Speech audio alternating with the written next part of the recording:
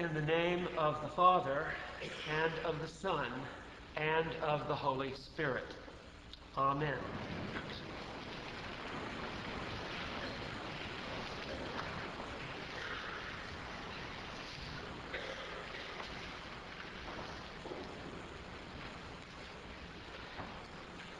There is a very thin line in human experience between realism and despair and suicide.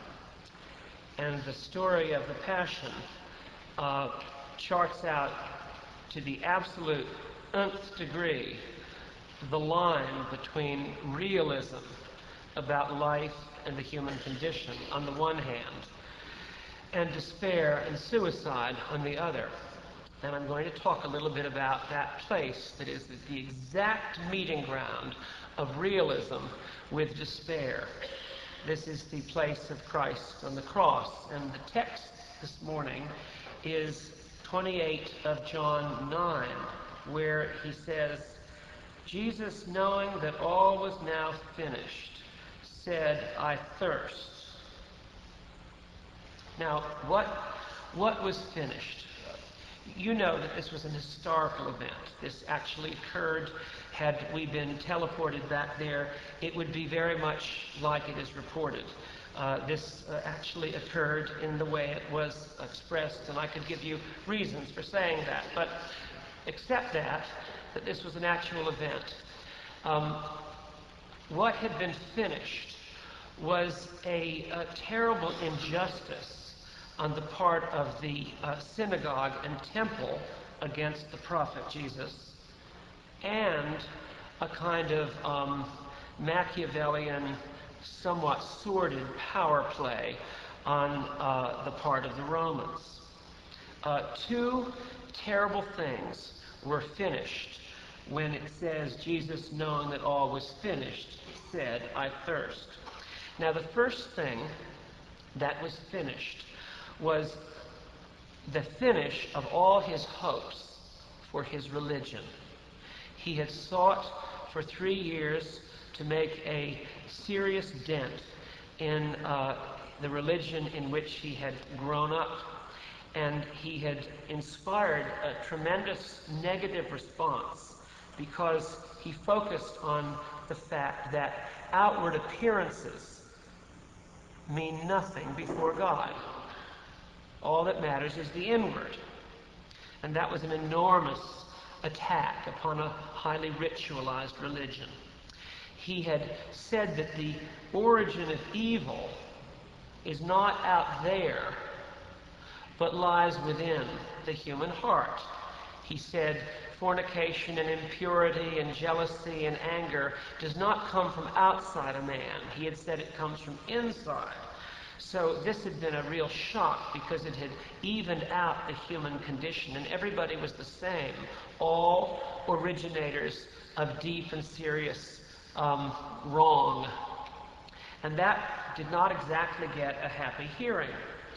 He had said that the law of God could not be rationalized or bent or extenuated. For example, no divorce was permitted by Jesus, while his religion shilly-shallied about a whole bunch of cases. So on the one hand, Jesus had made the law very, very strong, and at the same time, his attitude towards lawbreakers was totally forgiving. Now that's a howdy-do. He had strengthened the demand of God's law, and yet he had welcomed the lawbreakers after the fact.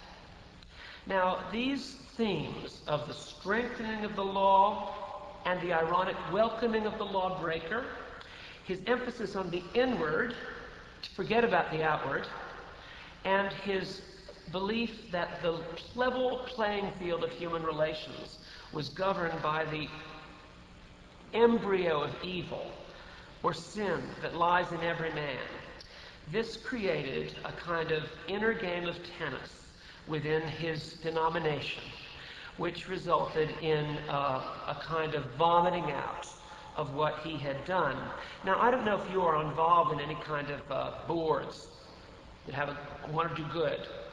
But if you get on a board, you quickly find out that the purpose that the board meets is entirely subservient to the politics of the board. Anybody here on a family foundation, board for a family foundation?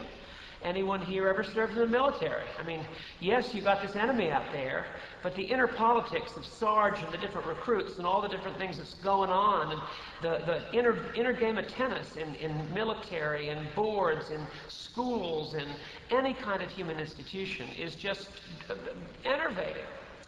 And you've probably gotten disillusioned with an institution. You ever worked for a newspaper? Ever worked for a doctor's office?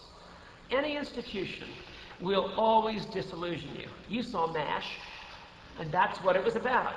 The 70s were about a huge metaphor of disillusionment over institutions that ought to have been better. That was expressed in the show MASH. Now, Jesus came here to the death of his hopes for his religion. It's very powerfully captured in the Gospel of St. Matthew, where Peter follows from a distance. And the Italian filmmaker Pasolini, who filmed this scene in 1968, kept the camera at a distance.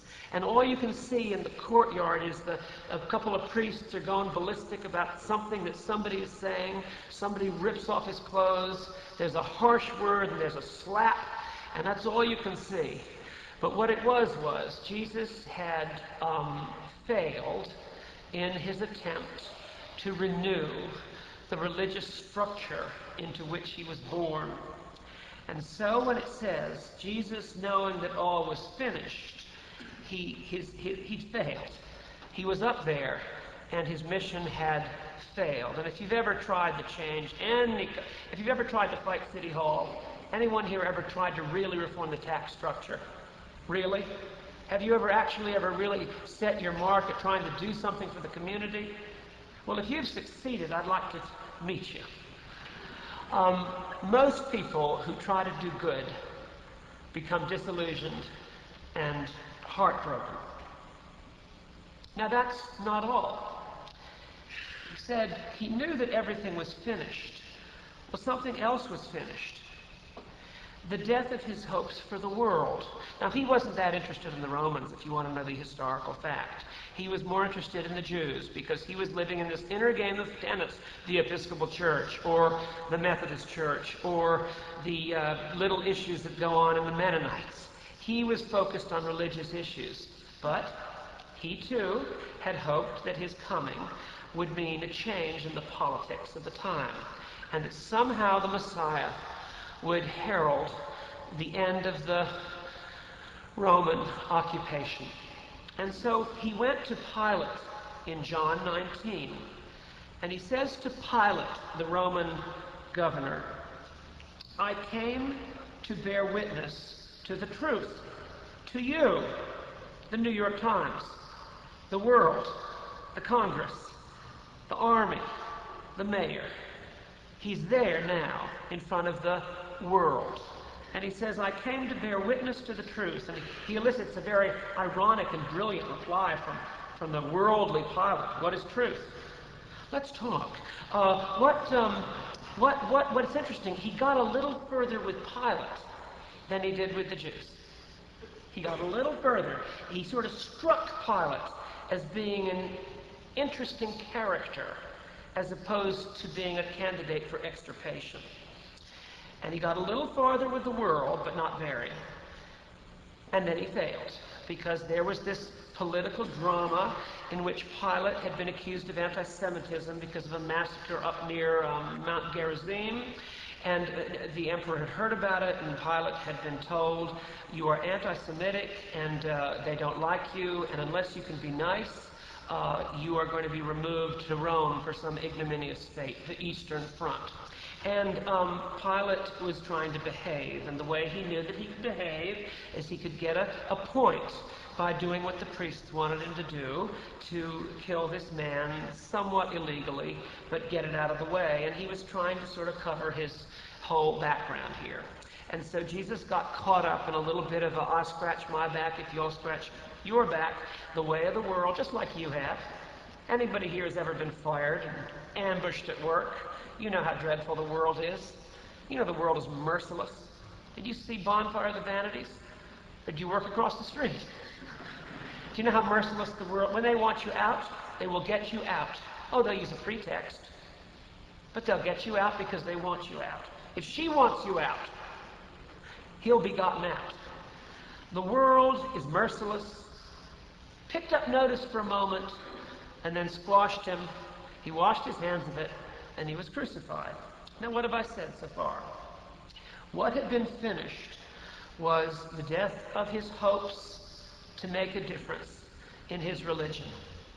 And that had been met with total rejection. Secondly, he had probably had an ancillary hope to change the world. Remember that song by 10 Years After? Well, maybe you don't. I'd love to change the world. Did you live in the 60s? How's it going? Do we have mass transit in Birmingham? How's the smog? You know, what about the tax structure? That's just one thing.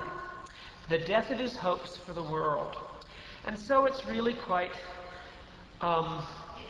striking that Jesus says, after this, knowing that it was all finished, he said, I thirst. Well, you know, I thirst. I'm not an optimist. Jesus Christ, at the moment, could not possibly have been an optimist. He had already told what was going to happen, that they would all leave him. Are you an optimist? Well, I want to talk you out of it on Good Friday. Now, on Easter, I might give you another clue. But on Good Friday, I want to talk you out of your optimism. Maybe you're optimistic by nature, you know. Maybe you're optimistic by experience. I've only met one person like that ever. But the point is, Jesus coming face to face with the impermeability of the church/temple and with the massive impermeability of the world, said, I thirst. When I see the way it is, my tongue hangs out. I am exhausted. I want to go have a long nap. I thirst. Now, what is this here? I told you that it would be the thin line between realism and despair. He goes back to the same idea at the end. He said he's thirsty, and by the way, he turned back the offer of a Coca-Cola. It says here, they put some Coca-Cola on the sponge that was spiked with a little bit of, Cuba Libre. It was spiked. That was what it was. It was spiked. It was a good thing. And he refused it. They held it to his mouth, but he refused it. And then when he receives it finally, he says, it is finished, and he dies. Now, it is finished means that it's all done. At the end of the day, I cannot change the world, and I cannot change the temple, and I cannot change myself, and I cannot change you, and I cannot change her, and I cannot change the ones I love the most. And the older they get, the worse they become. I cannot see change in anyone. And most frighteningly, I find that my own alienating personal characteristics become ever more loud and clamoring and alienating. It is finished. Now, what is this? It is finished. Was it an acceptance of the way life is? Was it a acquiescence in the way that it can't be changed? Well, here's where I want to come down to it. Jesus Christ here was standing on the edge of a precipice. On one side was the impermeability of institutions and the world and people to alter fundamentally. On the other side was suicide and despair. He seems to have stood. Now, I want to say something about this. The meaning of Good Friday is that we are realistic and no longer Pollyannas about the immutability of the givens of life. Now, why, in fact, life is more tragic than beneficent. Remember, I take that line. It is not 50-50. It is not, well, they take the good with the bad and you come out on top. Or, I've had some good experiences. I married young, had a couple of nice years with her. I had one child that didn't reject me.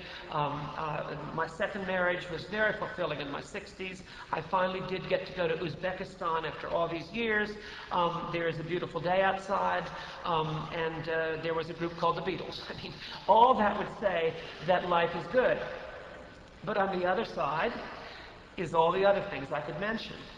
And what is tipping the seesaw, the balance, over to the bad, as opposed to suspended, equally balanced, but what tips life always to the bad, is one further fact. And we're just about to deal with it. It's the fact of death. If we didn't die, I would agree with people who are sort of realistic optimists, or have a positive view of life while keeping a few loose ends unspoken. But because of death, I have to tell you that the balance is on the downside. It's the shadow over everyone here. It is a terrible and a profound truth of termination. All that we finally are doing in our lives is subject to the futility of termination. And this is why Jesus is standing here on the razor edge between realism and despair is extremely important, because the fact that you're going to die, I resent it terribly. I fight it with everything I have. Like you, I'm struggling against cancer. I'm going to lick this thing. I'm going to triumph over schizophrenia. No. Yes, there was a beautiful life, right? How many guys? Isn't he Russell Crowe? Is that the guy? How many beautiful lives are there? One. And he relapsed after the movie. He's relapsing now. The fact is that the futility of termination makes life always kilter over to the downside, because we lose our teeth, we lose our hair, we can't walk anymore. I've got a tooth that's becoming buck all the time. I knew it was going to happen. I was warned of this when I was 17, but I didn't want to wear braces. Now, I often imagine what my skull will look like when my body is given to science. And anybody who knew me in life will recognize the skull over at UAB. I'll probably give it to St. Vincent's, but the skull will be very obvious, because there's a very, very long in the tooth buck tooth. And that is an absolute destructive, a terrible thing. I wake up at night feeling like a gorilla. And the power of this is that it shows me, in a kind of Woody Allen way, that the balance is going down, down, down, because it's all going to be over, no matter how wonderful your love life is, and no matter how many powerful experiences of delicious muscat wine you've been able to have at Batagas, or no matter how glorious a particular experience of love and meeting of true intimacy, vulnerability was in your life, it's all going to be ending like Romeo and Juliet with a coffin. And so it is proper to say that it is finished, and it is a terrible thing. Well, all I'm going to do is end this way. I would like to convince you today to stand on the abyss of the failure of the attempts, very well-meaning, to change your life, that you have so expended energy in over the years, and they basically amount to a hill of beans and a lot of false avenues. And I'd like you to look at the world as it is just expressed, for example, in today's Birmingham News or any paper you want to read. And you all well know that wars and rumors of wars are always with us. And I'd like you to consider even the life of the institutions you love, like a church or Dartmouth or UAB or some fishing club or some wonderful fraternity, and see these political things that crush the life out of even very, very good and well-meaning original things. And I would like you to actually be standing on the abyss, just about ready to go over the edge, which is commonly called despair. And I'd like to sort of freeze the moment, and I'd like to read a sentence to you. Carol Phillips is one of these typical English, agnostic, worldly, Christianity what? Type of secular people that abounds in the British Isles today, especially in Scotland.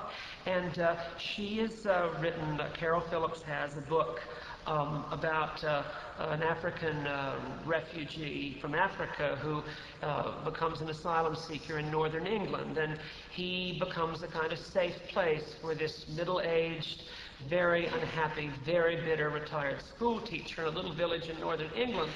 Because, as you know, England has completely changed demographically. It's not a white country anymore. It is a substantially colored, as diverse as it can possibly be, place. And it's a whole different ballgame than what you used to think you wanted to see in the Cotswolds. Well, he gets, this man has a failed and tragic love affair with this failed and tragic woman, and it all ends, of course, in tragedy, wouldn't you know, because it was written in England. But there's a powerful line in it that ends what I want to say, and I find it very hopeful. The refugee, Solomon is his name, has come from horrific experiences in a civil war in the Congo. And his mother was murdered, and he murdered somebody, and his friend was murdered, and he's left horrific memories behind him that he never fully vouchsafes. But he does say something very vulnerable to this dear but tragic and poignant middle-aged heroine. He says to her this: "I can tell you this. I have lost everything. I have come here to begin my life again." It's the climax of the book. I have lost everything. So I have come here to begin my life again. Now, I'm not going to short-circuit the day, which is black and profoundly one-noted. I would be utterly untrue to life if I were to sugarcoat the pill. But I can say this: if you'll hang in for about 36 hours on the knife edge of realism, and perhaps get a friend or two, go to an AA meeting or something, and the equivalent in your home, get a friend or two to kind of put their arms around you, to hold you firm on the place, the razor-sharp trapeze walk, before you actually careen over the edge to what Judas did and to what many of us do, which is suicide, and certainly despair. Get them to hold you up for 36 hours. Because if you understand that you've lost everything, you'll be ready to hear something from outside. Only when you have lost all hope of doing anything at all improving for your life, only then is it feasible for an outside light to shine in there. And I'd stand with you right here in the tight walk, or maybe across the arch for 36 hours, and I'd get these three good people to support me with ropes. But I'm not Simon Stylites. But come back on on Easter morning at 7, or wherever you go, and hear the refreshing word that at least you know that you're now ready to begin your life again. As we're seated, let us pray. Hang us out to dry, dear Father, to the fullest, farthest ledge on the most wide branch, so that we are absolutely at the bitter end of our own